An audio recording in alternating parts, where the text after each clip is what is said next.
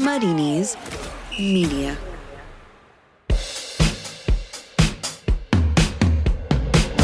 Hello, fit like Mannies. Welcome to the Totally Scottish Football Show in association with Paddy Power. This week, as Stevie G reached 100 not out in charge of Rangers, Hearts had other ideas as Boise grabbed the headlines. Some Dons fans say they're aber done with Derek and it remained dire under Dyer for Killie. Meanwhile, in England, Jason Cummings, remember him, made his name known to the masses, the Joker. Speaking of Jokers, Andrew Slavin's not here this week, which is why you've got me in control of the buttons. I'm JJ Bull, and alongside me is the wonderful Finn Marks of Copa90. Hello, Finn. Hello. And also Kieran Canning from AFP. Hello, Kieran. Hello. How are you both? I'm fine. I thought Andrew's introduction couldn't be bettered, but that was quite a start. I thought, well, you wanted me to do this in Doric. I don't know, I'm not as good at Doric as some of the Recht folk up north, but we'll try a little bit now and again. But obviously, not just northeast. All of Scotland was celebrating about Burns Night the other night. Did you have a Burns Night? I did, yeah. I actually was doing the address to Haggis at a Burns Night. Did you? With a knife and everything? Yeah. With I used... Can you do a little bit? Can you do the first line? Fair fa your honest Swansea face, great chieftain of the pudding race, aboon the ma you take your place, pine stripe or firm. Weel are you worthy o a grace, as lang's my arm. There we go. That's all for this week. That's all. See you later. Kieran, did you do Burns Night? Did you do that? I didn't know. I can't compete with Finn's magnificent toast to the haggis there. That's good. Did you eat some football pie? I watched some football. I did not partake in a pie this weekend. You know, it's still January. You know, we've got to cut the calories. Well, another thing we should talk about apart from cutting calories is Archie Devitt on Reddit asks, where do fans go to get those huge banners printed that they bring to games? Thanks. I mean, I've got no idea. I've never done it myself. I've often wondered where you get them and how you sneak them in. What is, I think it's almost disappointing how professional a lot of them now look. I much preferred when it was just like a bed sheet and someone's painted on it and they got half of it up but then the wind was blowing it and you couldn't really read the message properly. Those were and it's the like much struck better. through with Yes. the spelling done. I'd like it if they would do it in like a really just bad font. Like not Times New Roman, but you know, one of those basic fonts you'd use at school or something like that. Verdana or something. Verdana, something like that. Yeah. Well, okay, let's talk about the Premiership. We'll go right into the football. Rechten. Recht. So the Premiership is back. It was lovely. We've had 2 match days since we last spoke. So to catch up, here's what happened. Killie lost home and away to both Celtic and St Johnstone. Aberdeen couldn't muster much, losing to Motherwell and drawing with St Mirren. Oh, it was bad to watch. Rangers limped to a 1-0 win over St Mirren before a shock loss to Hearts. Was it a shock though? Who in turn spent the week unbeaten, as did their Edinburgh counterparts Hibs. Hamilton's back-to-back losses mean Hearts, which is 1 point off 11th, and that leaves Livy living at large with a double W, and Celtic 5 points clear at top of the Prem and back in pole position for the title. Not one mistake, reading all that. There we go. Grant Campbell on Twitter commented on last week's pod referring to our Lamar loving, Lemur as I call him. Well, it's just Finn's actually. If there's any justice in the world, the Scottish Premiership title race should go to the last game of the season because right about now it's 50-50. I like that. And I know that. I did know this song by Lemur. It was nice. Sadly, Rangers didn't see it like that, it seems. You're listening to the Totally Scottish Football Show in association with Paddy Power. It's Boyce again. Liam Boyce deflection and in. It is the debut of his dreams. 7 minutes from time. The Northern Ireland international striker turns this game on its head. Hearts, 10 league games without a win. Daniel Stendel without a league win as Hearts manager. Looks on in delight. It's a Tynecastle tale of the unexpected.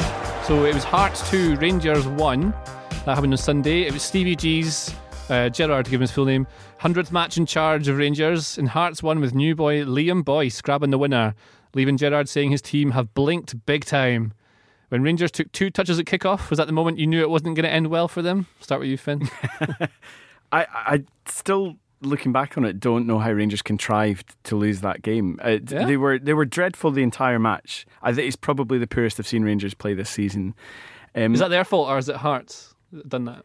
I think it's a bit of both. I think Steven Gerrard talked post-match that there were 7 or 8 passengers in that game, that the team was unrecognisable. And having watched the game, when you compare that to the performances against, like, say, any of the European games or the game at Parkhead just after Christmas, it's completely different. I thought that was Stephen Davis's worst game since he re-signed for Rangers. He was absolutely abysmal. Ryan Jack still carrying an injury. Glenn Kamara was clueless. I think that's where the game was lost, really. But it's that duality between Rangers being very poor and Hearts being very well organised. And I thought, especially watching the way that Boyce and Naismith, who are two very physical strikers that like to drop off a bit, and they were pulling the defence out a little bit, was really good. And Sibic, the new lad as well in centre mid, I thought kind of breezed through the game. It was such a weird game because when you watch the game in full, you get that impression that we're talking about, like, Hearts really buying into this sort of Stendhal ball, right? Pressing. Was everything a ball? First of all, pressing almost ludicrously high at some time, like centre backs chasing into the Rangers half, trying to win the ball back. When you look at the stats, Hearts had more possession, which is something you definitely would not have expected from this game.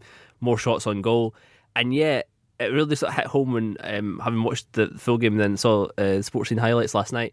And on the highlights, you would think Rangers should have won that game like 4-1 because they had so many clear chances when Hearts didn't get their press right, and that's still very much a work in progress. Because they highlighted that how many times their defensive line was some sort of like zigzag shape, like completely the opposite of what it should be, and Rangers get in, and Rangers get in a number of times and didn't take their chances. And if particularly the ones they had in the first half, if they go, I mean, they did go ahead, but if they go more than one goal ahead, you think that's going to be hard for Hearts to come back from. And that's maybe the most impressive thing of all in this performance and result was that when they did go 1-0 down, it would have been very easy at that point for them to let it go, and given the run that they've been on.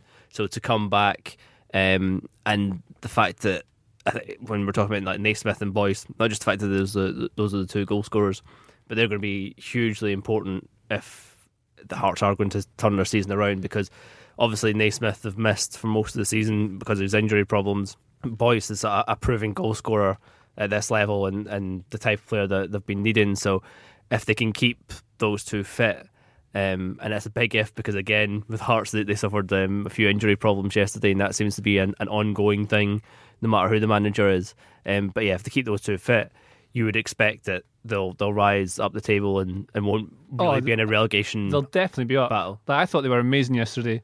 I went right through it today for a piece done in the Telegraph, just stripping down all the differences you can see between what Levine was doing, even what Stendhal's done in a short space of time. And the most striking things for me was how they're shaping. They were really well organised, like you're saying, but everything was really narrow and compact, like that Gegen pressing style you meant to have. So you're meant to have loads of players together in the same like vertical space, so that when the ball bounces loose, you can then have someone else next to it to collect and keep that counter press going. And they're doing that really well. But the fullbacks are really brave, pushing up really high. The defensive line, that zigzag thing, that's one. I think that's just them not being fully confident with it, not brave enough. Yeah, I thought they were really brave, but I think that they're still not quite used to it. Exactly, because you're natural. If you're not rapid, and you've got, even though Defoe's not hugely fast because he's 85 years old now, but like if you're not that fast, I bet I'm older than him. Anyway, you want to give yourself 2-3 yards on a striker if you're defending, and they're used to sitting deep, like maybe 15 yards deeper than they would be here. They're pushed right about halfway at this point, and you've seen it was sometimes Halkett, sometimes Suter was just taking 5 yards back, and that was one person that was playing them on side. And that's like the highlights that Rangers getting these chances. I think the press is working really well, but like the first goal came in the second half, and that was. So when the ball was turned over, it's from a throw-in. Hearts have a throw-in, and when the ball's turned over, Rangers win 2 50-50s, and suddenly Hearts have 9 men behind the ball, and that's not ideal. No, but the thing, I mean, the goal does kind of come. The Rangers goal does kind of come on a counter attack. I mean, it's a brilliant goal. Yeah, counter, they get a 4-4 in like 2 seconds. The run made by Barisic, who's becoming like more and more just like a massive player for Rangers. Although Aribo will probably get the assist because it's Barisic's cross and then Aribo taps it off to Kent. It's Barisic's you get run the pre-assist or something. That really kind of makes the goal. But then you see the positive side of Hearts press. If that's them getting sort of caught out a bit, the Hearts equaliser comes from Halkett winning the ball, who's a centre half, like midway inside the in Rangers the right half. wing. Yeah, it's so. Yeah, and like I agree that Davis wasn't great, and I think Kamara struggled as well. But I think it's because they just did not expect to have so little time on the ball. Scottish football's quite fast, so you have to be quite like one touch and go. But Rangers normally have a bit of time to look up and pick a pass, and you can see these boys were getting it and then getting just surrounded. Rangers usually they're pretty decent at passing triangles, the way that they can play themselves out of trouble. I just think it's a confidence thing, especially because when Halkett forced that mistake on Kamara yesterday, that wasn't just an odd occasion that Kamara did that. Kamara lost possession in that fashion probably 6 or 7 times during the game, and it led to the goal. Obviously Goldson slips right before it falls to Naismith's feet, so it was a bit unfortunate there, but it was I can't really place how poor it was. It's interesting looking back. If you wind the clock back a year, the exact same thing happened after the winter break, pretty much to the day. Rangers managed to break a hoodoo, which was beating Celtic in the league last year. They beat them at home. This year they beat them away. Massive hoodoo broken. Then they go away for 2 weeks, and it's like Hoodoo just plays for Hearts, doesn't he? but then they come last year. It was Kilmarnock, and they were cruising in that game until Joe Worrell makes the mistake. Then the heads go down, and there's something weird about the mentality there. I wonder if that, because there's been a lot of comparisons made to that Kilmarnock game like over a year ago now, but it's almost a comparison to they've played Hearts away twice this season. The Rangers have only not won 4 games, I think it is, in the Premiership, and 2 of them being at Tynecastle. Mm-hmm. I was 1-1 last time, wasn't it? And that was also at a time when just came after Celtic had lost at Livingston, so Rangers were ahead in the title race. Oh, I see. It's the mentality. I wonder if there's something that they're very comfortable now, still chasing, but it's like they've came a huge way under Gerrard, and there's a lot of how far they've come on under Gerrard, given this was his 100th game. But if that's just the next level now, that mentality to go on and be quite happy leading the league and handling that pressure, because given the run of fixtures that are now coming up, Celtic have still definitely got the harder run in the next 5-6 weeks, so there's every chance that Celtic will drop points at some point in that run, and Rangers will be back in the position of leading if they win their game in hand. So how they handle that, if it does happen, is going to be fascinating. Well, I think Steven Gerrard said after the game that he didn't say he agreed with you, but he more or less does in his comments. He said, I could pick 5, 6, 7, 8 players I didn't recognise who were passengers today. In 100 games, I've never sat here and said that. It's probably the first time in 100 games I haven't recognised us in and out of possession. See, I don't want to take it away from Hearts. I really think it was Hearts causing them problems, but then you boys have said things that make me think I might be wrong now. The one thing I do think made a big difference to you've mentioned Defoe's of age. Yesterday was one of the first times I've looked at Defoe and thought he's a very good 20 minutes, half an hour off the bench player for Rangers, or possibly home games against weaker opposition. Right, yeah. But if Morelos was playing yesterday, I think Rangers win the game. I completely agree, and I think the thing is as well, you can see. It's an obvious thing to say, but I think it's worth saying that Rangers are a completely different beast when they don't have Morelos in the team, and also when they don't have Tavernier, who's one of the main attacking outrights, and just that balance they get. Plus, it's their captain, it's the guy that leads them on the pitch. And I think it's because Morelos makes a lot of his own chances, and he knows how to pull defenders. He creates chances for himself, so he knows how to ragdoll centre backs. High line would have been perfect for him. I think so, and he's done it at Tynecastle a few times before. He scored some very important goals there. Defoe needs service, and when the 5 other the 3 midfielders and the two other wide players in attack, when those 5 players aren't giving him anything, he doesn't make those chances. Well, it looks like something we could talk about for quite a while, but apparently we've got to move on. And we should talk about St Johnstone versus Kilmarnock. Kilmarnock continue their poor form of the 2-1 loss to Johnstone, as Alex Dyer, Ron seals their performance, saying, "We are not good enough at the moment." To put the numbers on it, it's 9 matches without a win, 7 straight losses, conceding 14 goals, scoring 4 in that time. Hire that man! Do you think Dyer's made any positive impact since he got the job? Well, he absolutely smashed someone in the cup, didn't he? So there's that. Chris Burke set a world record for assists, so there's that. There's peaks and troughs. Now, they've been. I was trying to figure this out, because again, it's largely. They still have a core of a lot of the same players that were there last year, but I think it's noticeable in the players that they did lose during the summer that they're the ones that gave them that extra edge. Definitely. So where Kilmarnock are, I think for large swathes last season, they're quite a stuffy team. They dragged games down. They made it difficult for teams to play against them. But then on top of that, if you've got players and they've still got Chris Burke, but when you lose a player like Chris Boyd or whatever, up front is the focal point for that attack. I just think it seems like a small change, but it's been a real drop off in quality. I mean, you signed some players, right? You brought in quite a few. Who was in the starting lineup on the weekend? Kabamba started up front. Harry Bunn on the left. But they've got the players they're signing don't come from great pedigree. Doesn't mean they're not good players and they won't improve to turn into them. I mean, you look at Cosgrove signed from Carlisle and he's turned into a decent player. But it is those players that are missing that's really making a difference. Jordan Jones is like the big one, I think, that they're really struggling with. He says he wants to get more players in. This is Dyer, says he wants to get more players in. Do you think, are there players out there that can make them much better? What do they need? Yeah, I mean, my fear for them would be, we talked about the Chris Burke 6 assists in the Cup, but watching the game on Saturday, like anything good that Kilmarnock did, it was down to Chris Burke, and he's 36. So to be so reliant on one player who's very much past his prime, it's very harsh. Well, and the thing with what you're saying, the last season they kind of brought games down to their level. They were just so solid defensively that they only needed one goal most games. Yeah. Once you start losing that and you still don't have the defensive threat, or you're even losing important attacking players like Jones had mentioned, even Taylor. I know he's not the most attacking left back in the world, but he did offer a bit of an outlet there. And he's just a better player than what they've kind of got. And you lose your good players, and you just suffer as a team. I mean, they've got Ross County and Hearts next.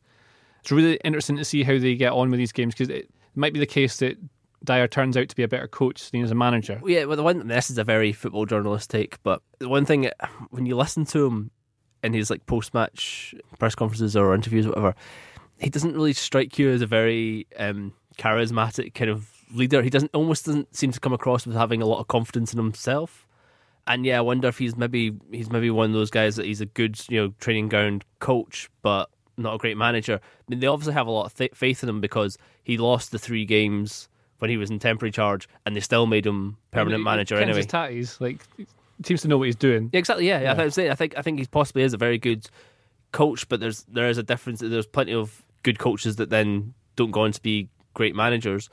I think he'll get time. I don't think there's any risk of them being dragged into a relegation battle.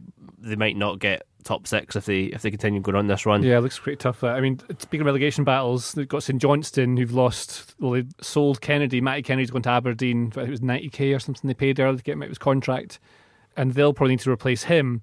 Tommy Wright's not having the best of times. Seems to be falling out with those above him. Taking quite a strong stance.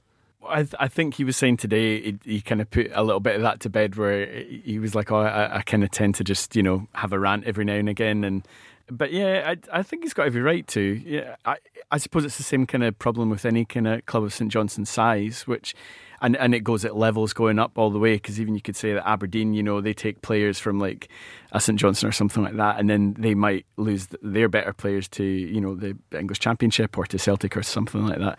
Yeah, I think they might need one or two more. They've kind of started to level out now, because they had such a horrendous start to the season. Yeah, I mean, a level with Killie. Like, I was going to say, I mean, we shouldn't underestimate because we talked about this when they were really struggling, quite the great job that Tommy Wright had done over a number of years, and that's why they weren't going to sack him, because he had so much credit in the bank. And again, he's turned things around and got them to a stage now where they do look at least comfortable enough that they're not going to finish in the bottom 2. So I don't think we can. That's maybe where some of his frustration comes from. That once again he's done a very good job working under the resources that he's been given, very limited resources. He sees another one of his better players going, and he's still not really getting much money to work with to bring more in. Aye, I mean it's really difficult having to manage like that. But they've got Celtic next, so that'll be nice and easy. How does Tommy Wright approach that? Gegenpress, high line. I also wonder, because they've got another big game. I think they play Hearts next weekend. We don't want the league to get to this stage where teams are doing this, but do they almost look ahead to that game and try and focus on winning that rather than going and giving absolutely everything? That's a recipe to get pumped, though, isn't it? Emptying the tank against Celtic and then possibly suffering the after effects against Hearts. What do you do with your manager, St Johnstone, for this game, Finn? I would actually take heart from a lot of the way that Ross County played at the weekend. Like, Ross County had 2 really good chances to go ahead in that match, and they didn't take them. So, and that was playing. It's a bit reductive to call it just long ball, but they were playing, just trying to get behind the Celtic backline really quickly. I would believe and it if you said long ball, though. But the thing, I think it was more than 2. There was 2 very good ones and then 2 other sort of half chances. The big thing about that was like the left side of Celtic's defence was an absolute shambles because Johnny Hayes playing left back again. Why, I don't really know. And Simunovic, who is a bit of a ticking time bomb waiting to sort of give away points because he was also very ropey at the Partick Thistle Cup game. So there was like huge gaps that they were just exploiting in between those 2. And like Ross County, they did so well getting into those positions, just didn't have the finishing touch. So if Simunovic and Hayes are both playing on Wednesday, I don't think they will. I think Ayer will probably be back at least for Simunovic. Then that's definitely an area that St Johnstone can target. Yeah, Scott Tanser at wing back, he'd be all over it. That's what you're going to do. Like, you've not got the wingers. Well, this is maybe the one thing that Stevie May's still up to doing is running that channel and creating problems and then hopefully passing it off to someone else to finish rather than having to take it on himself. Did you ever see that video of Stevie May eating a kiwi fruit with the skin on? Right. No. Now, I can't remember where I've seen it. It might have been like MySpace or Bebo. It might be MySpace, one of those. Wow, so I know. recent. I know. I've always laughed at this. That's funny. He's eating the kiwi fruit. And then randomly, I was Googling how to eat a kiwi fruit properly. I was thinking, how are you supposed to eat these? Like, how do you eat a mango? It's hard. Anyway, but kiwi fruits, apparently you're meant to eat the skin. Like, that's normal. I've heard it. That's weird though, is it? I wonder if he's read that as something that helps keep your hair, luscious and full, and he's just kind of stuck to that. Well, you boys need to get some kiwi fruits on the go. Mine's luscious. Well, let's move on. We're still to come. We're going to talk about the Dons win this week, Livingston's 4, and Celtic extending their lead at the top of the league. Everyone remembers that time you've had that peach of an accumulator looking good only for, and the keeper's let it slip through his legs in the 94th minute. Or the right back has to pull on the gloves and face a penalty.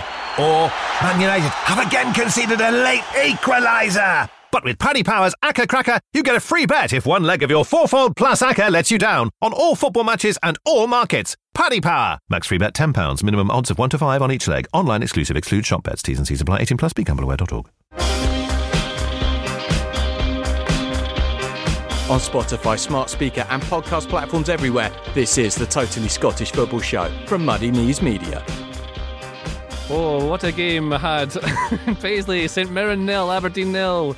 Oof, my computer's still on fire from watching it.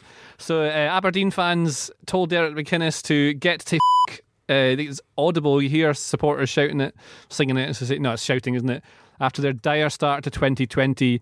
This is a 0-0 draw with St Mirren. It's the latest poor showing from the Dons, who've yet to score an open play this year. McInnes said he's gutted by the fans' reaction, saying, I'm disappointed, of course I am, we're all human, I'm a bit gutted by it. It's been happening for a wee while. Like, I know he's known about it for quite a while, but it seemed to be frustrating him at a certain time recently where, what's he supposed to do? He's been achieving what he's supposed to. The team was playing well to an extent. It's been pretty brutal to watch recently. I've got my take on it, but I wonder what you boys think.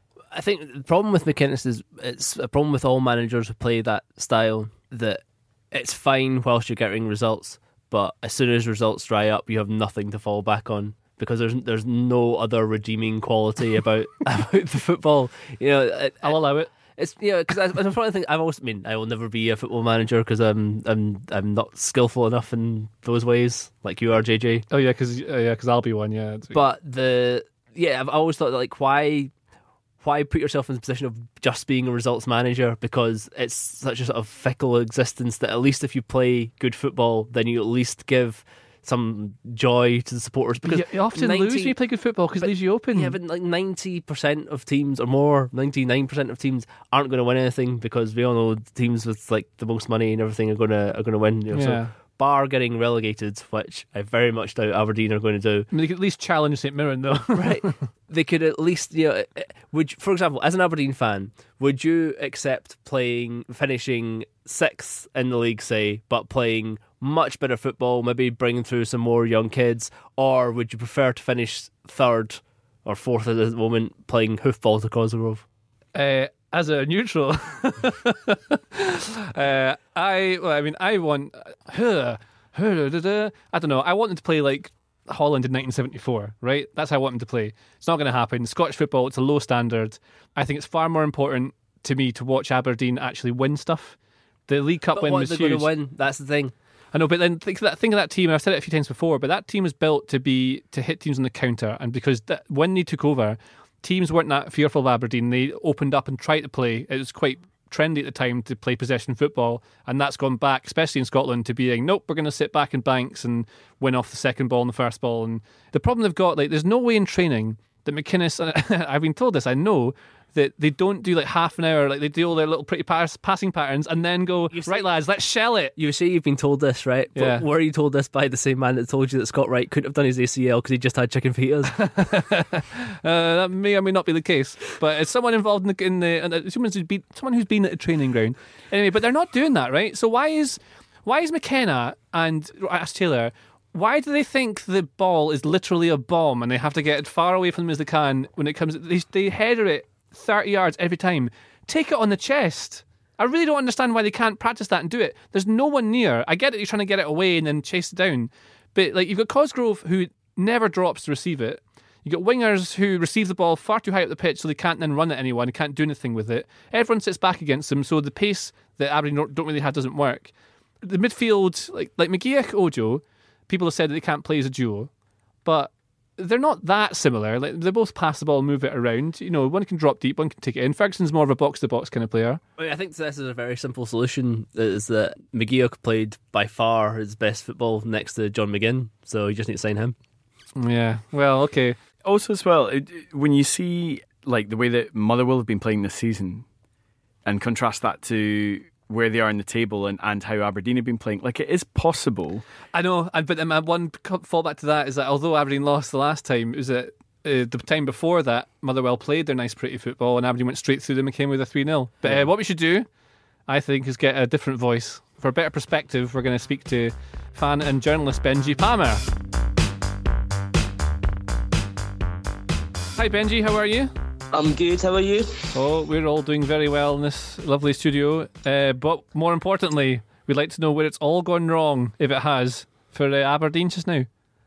Ooh, where it's all gone wrong? Yeah. I mean, Derek McInnes certainly seems to feel that it's in the final third. He thought that the team wasn't sort of creating enough chances, weren't playing with enough pace. And I mean, he made moves to bring in Matty Kennedy. So I mean, he certainly feels that it's in the attacking third. I mean, Vatvi haven't scored a goal from open play in the last 4 games. I mean, it's a real cause for concern. But I mean, we're also leaking more goals than we usually have this season. So it's at both ends of the pitch. I mean, it's all sort of adding up into. I mean, it's just not perfect for Aberdeen fans, and at both ends of the pitch, there's change needed, I suppose. What do you think what's the kind of buzz around the supporters? You see it on Twitter that there's quite a few, they often at me, that they think now might be a time for McInnes to go. Don't know what you think and what the general vibe with fans are. Is it a majority of fans who think that? Is it a small vocal part of them? I do like that we tag you, JJ, because obviously you're the voice of authority. You're the voice of authority in Aberdeen. That's right, yeah. But I mean, it's strange with Aberdeen. You go from the Dumbarton game where you've got the red shed, everybody's buzzing, and you think, right, 2020, it's off to a slow start, but it's all right. But I mean, Aberdeen fans and sort of not liking McInnes, it's been festered for years. And I mean, this goes all the way back to his own Rangers days. Some fans just don't like him purely because he played for Rangers back in the 90s. He grew up supporting them. But I mean, when results start going poorly and you're not beating St Mirren away from home, you're getting beat at Motherwell at home, fans are growing frustrated. And I mean, it used to just be sort of confined to social media and fans having a blast at the Aberdeen Twitter page after a game or whatever.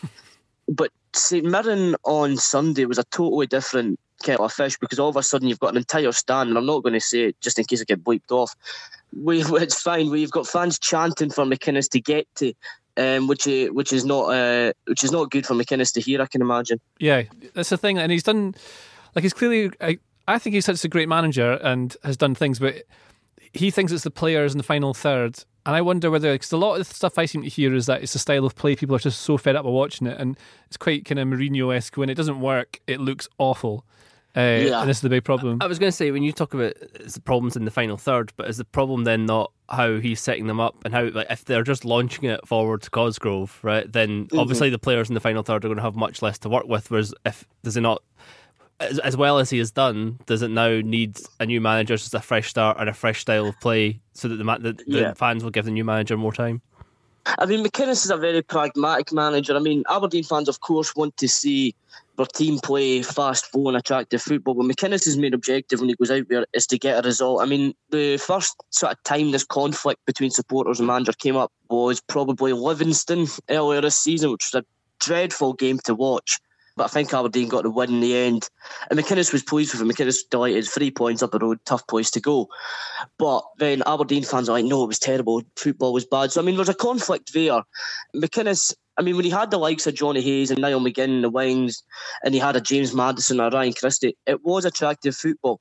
So, I mean, I think he might look at it now and look to take in players of a similar ilk. I mean, he's already compared Matty Kennedy to Johnny Hayes. So, I mean, I think he maybe is looking at it and saying we need to get more players in who are going to add that sort of attacking spark.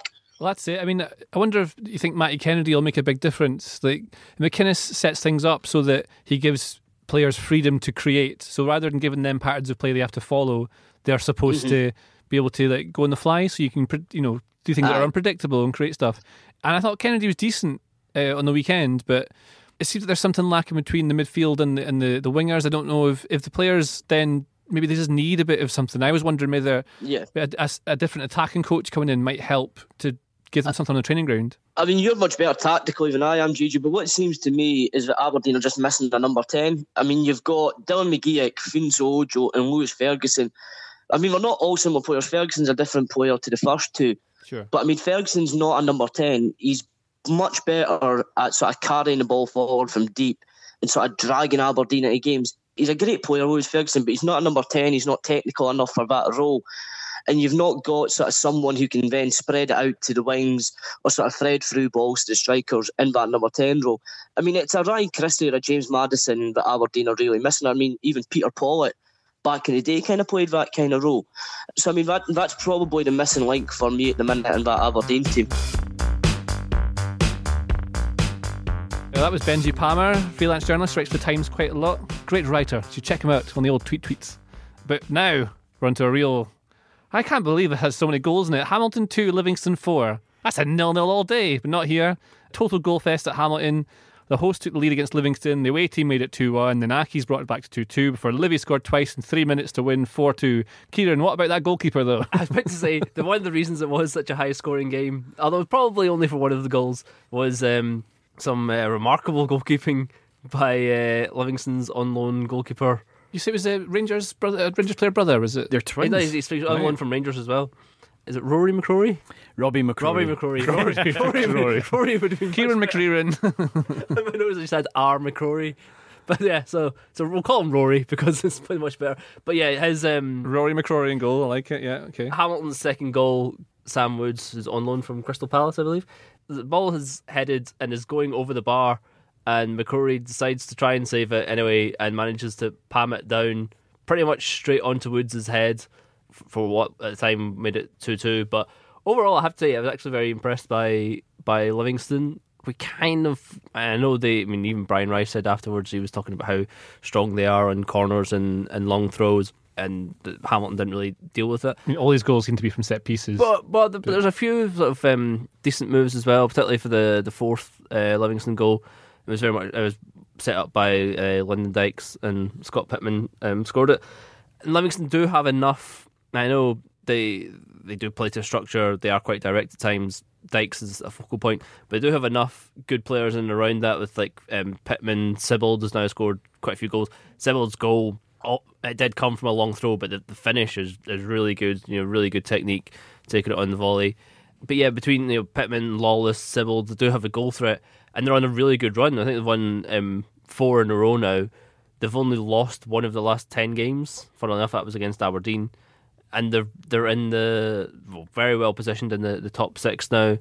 They're 7 points ahead of Kilmarnock in 7th. So once again, despite a more difficult start to the season than they had last season when they came flying out the traps, they're completely defying expectations, budget.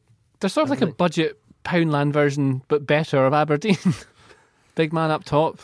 Yeah, Sell it long, play really well, nice and, Yeah, they've got a couple of good players as well. I think it's a bit of a mentality thing as well. I just think you could see why Hamilton are where they are in the table and why Livingston are where they are in the table. Because in the last couple of weeks, I think Livy had to come from behind at home as well against Wraith, I think it was in the Cup. They ended up winning that quite comfortably. It was exactly the same here. There just seems to be a kind of base level of confidence there. They're quite well organised as well. I think even when they go behind, they think, it's no danger, like we've got enough to get back into this game. They even drew with Anderlecht in the winter break. Yeah, they did, yeah. Quite a result. I mean, one thing to look at is Hamilton, Finn, are in 11th, 2 points off the 10th, as the prophecy foretold. It will still Could happen. this be it? Is it time? What, for them to go higher or lower? Or to finish in 11th, maybe? 11th or 12th, isn't it? What do you think? Know. I think I would struggle to see Hearts staying where they're staying. I think Hamilton are in some real trouble. I think as well, just briefly going back to the St Mirren game, I think St Mirren's home record, I think they're pretty decent in that they don't actually tend to concede a lot of goals at home. If you do, it's only by the odd goal. I think Hamilton have had quite a few pastings at home, so there's all to play for, to use the old cliche. It's the business end of the season. It is the business end of the season, but I kind of worry for Hamilton. Yeah, Celtic coming up as well. But the thing with Hamilton, you we're all thinking that Hearts are going to pull away from that. So yeah, you're kind of looking at St Mirren, maybe Ross County, but they're 4 points behind Ross County, having played a game more. One of the good things about the top six, bottom six split, I always find, is that the relegation battle in particular, like those last 5 games, it's very possible to pick up a lot of points. So I mean, as long as they're in contention, they're Hamilton, they'll stay up. Well, speaking of Celtic and Ross County, we did about 20 seconds ago. Celtic 3, Ross County 0. That's a segue. We've had a word on this already, but as we've been recording, is Mela Soro has officially joined Celtic on a 4.5-year deal. That's many years. He's a midfielder from Ivory Coast. And he's the second signing of January after Patrick Klimala. Tell me about both. Soro is a sort of defensive midfielder. He's seen as like one of about 100 that Celtic have signed who's the apparent heir to Scott Brown. Again, it's sort of like one of those panel shows where people have to go through various rounds to... I know that Celtic fans aren't particularly... Between like Klimala and Soro both fall into very much Celtic scouting project signings where they sort of buy guys, both 21, hope to develop them, then sell them on at some stage. There's some sort of feeling that given the money they've got in the bank and how tight the title race is, they should be a bit more ambitious, go for players that are definitely going to come into the team straight away and make a difference rather than sort of project signings. And that replacing Brown it's a big thing, and it's going to have to come up soon in real life. He is going to have to retire at some point, but I wonder how much of a huge effect that will have on Celtic's domination of everything. There's this book called The Captain Class that I found really interesting, written by a guy called Sam Walker.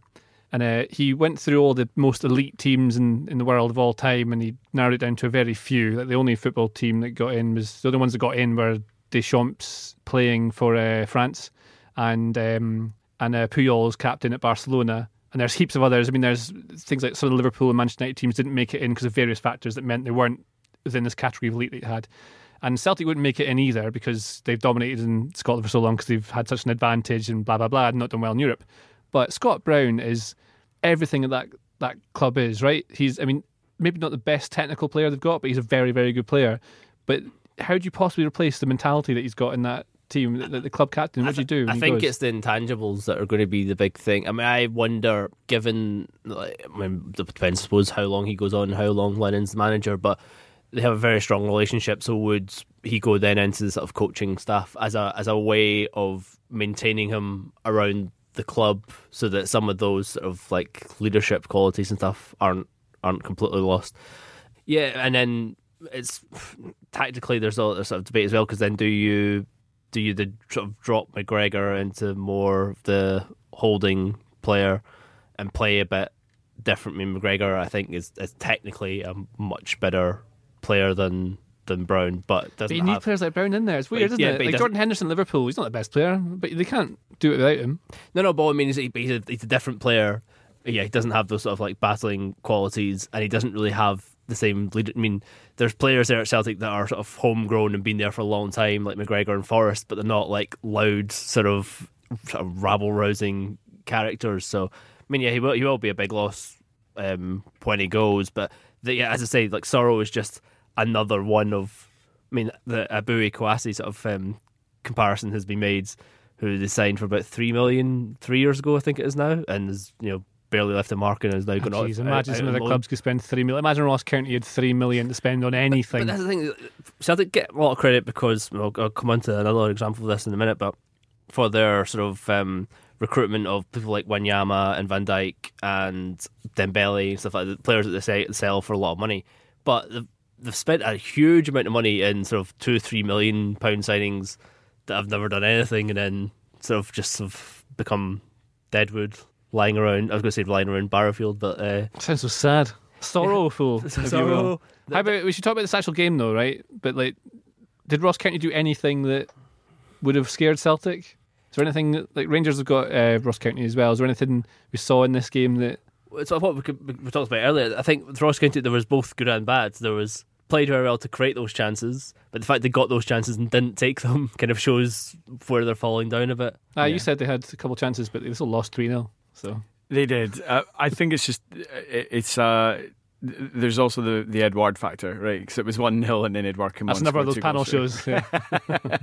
And it's just it's the difference in quality between those teams. You can see that if you can bring a £9 million striker off the bench, it's what are you going to do? It definitely helps. That's what I was mentioning. I mean, Edouard's another example, but they bought him for a lot more. But Neil Lennon saying that he's up there with the best Celtic strikers of the past 20 years. There's a piece in the Athletic that's been claimed to say the same sort of thing, but.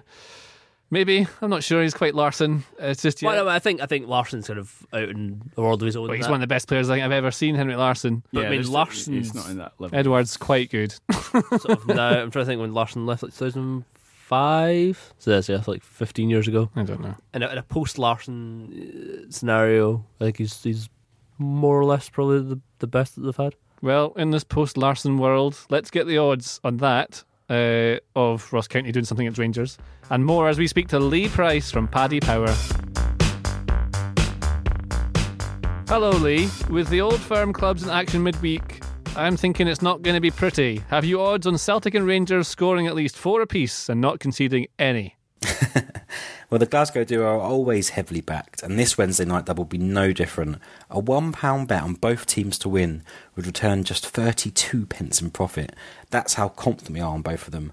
But clearly you're a bit of a pro, and that's why you've gone looking for the value. So, while Rangers are a huge 1-12 to beat Ross County, they're a far more generous 8-13 to win to 0, and you get 17-10, they score 4 or more goals.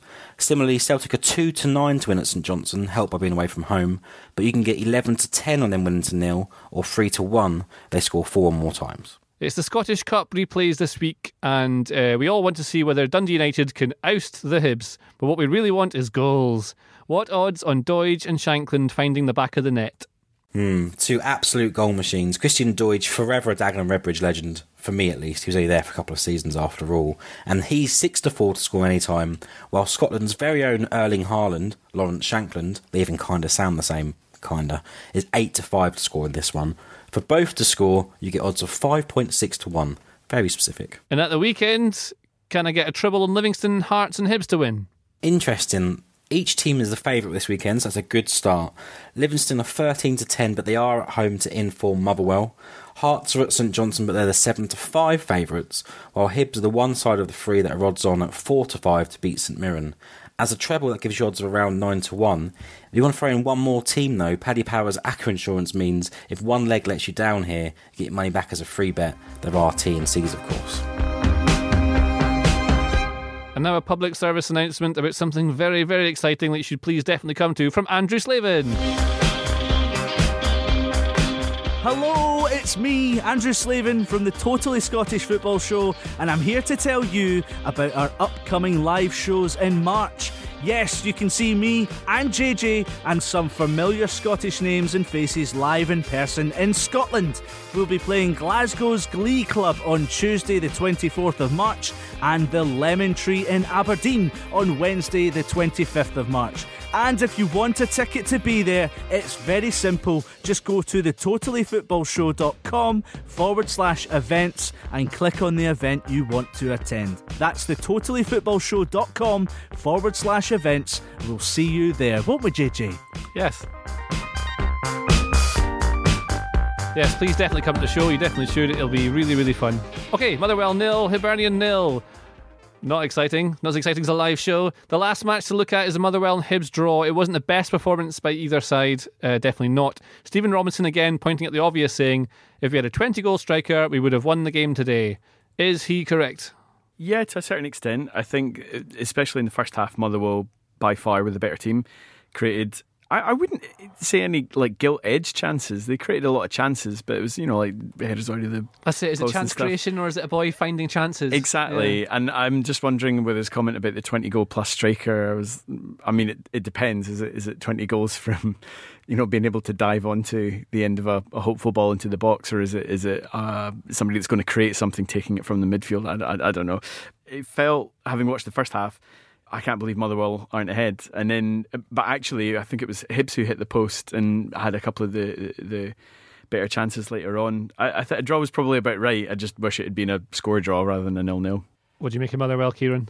I was just. What do you make of Hibs? I was going to say, but Hibs are a bit disappointing, really, under what we saw early on under Jack Ross, which was very positive, very much of an upturn after Heckingbottom. Even I know they were against limited opposition, but watching them in the Edinburgh Derby just before the break, could see signs there that they got some important players back. Martin Boyle was playing very well. But big fan of Martin Boyle. He's good, isn't he? I was going to say they're very inconsistent, but really they've actually just been consistently not very good over the past few weeks. And to lose it at Livingston, then the Dundee United Cup tie was a really good game. Replay on Tuesday. How's that going to go? I fancied Dundee United before the first game. I think I still probably do, just watching Hibs over the past few weeks. I mean, even the Hamilton game that they won last midweek, they were very lucky to win. Hamilton, we know, could be quite limited and were by far the better team for at least the first half of that game.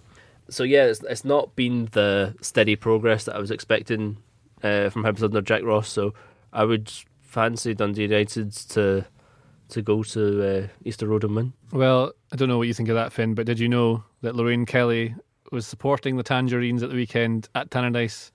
Apparently, I've not seen this, but apparently she was running around the pitch so fast the cameraman couldn't keep up with her. She's got legs. Was this the actor that plays Lorraine Kelly or the real Lorraine Kelly?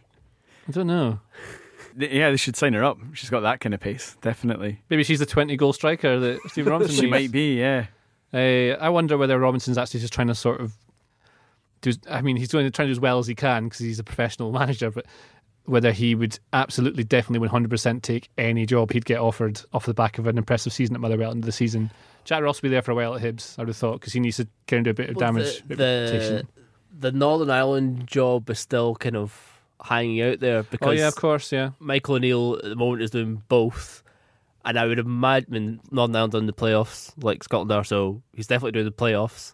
Then if they got knocked out from that, I imagine they would make a full-time appointment. Or if they even qualified, I imagine Michael O'Neill would probably do it until the tournament and then leave after that. So there's still that possibility. There's another Scottish Cup replay, which is Arbroath against Falkirk.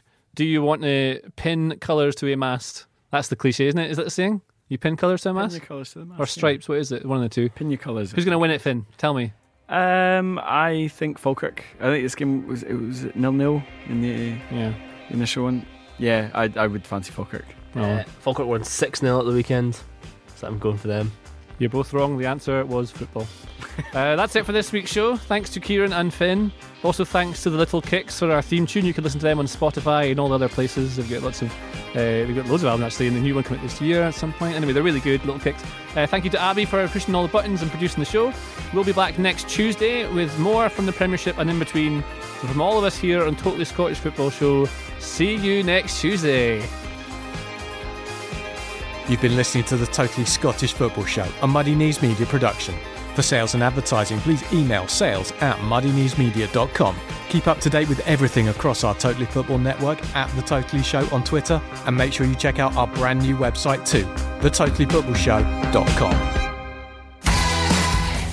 Hello there, football fan. My name's Lindsay Hooper, and I'm here to tell you about another podcast that just might catch your interest. It's called The Offside Rule WSL Edition, and every week it's me and Kate Borsay talking to a load of former and current footballers, plus those in the know, talk about what's going on in the world of women's football. So if you love your football and want something a little different, then give us a try. It's the Offside Rule WSL Edition, available right now wherever you're listening to this podcast. The Offside Rule WSL Edition, because women's football is for life, not just for every World Cup.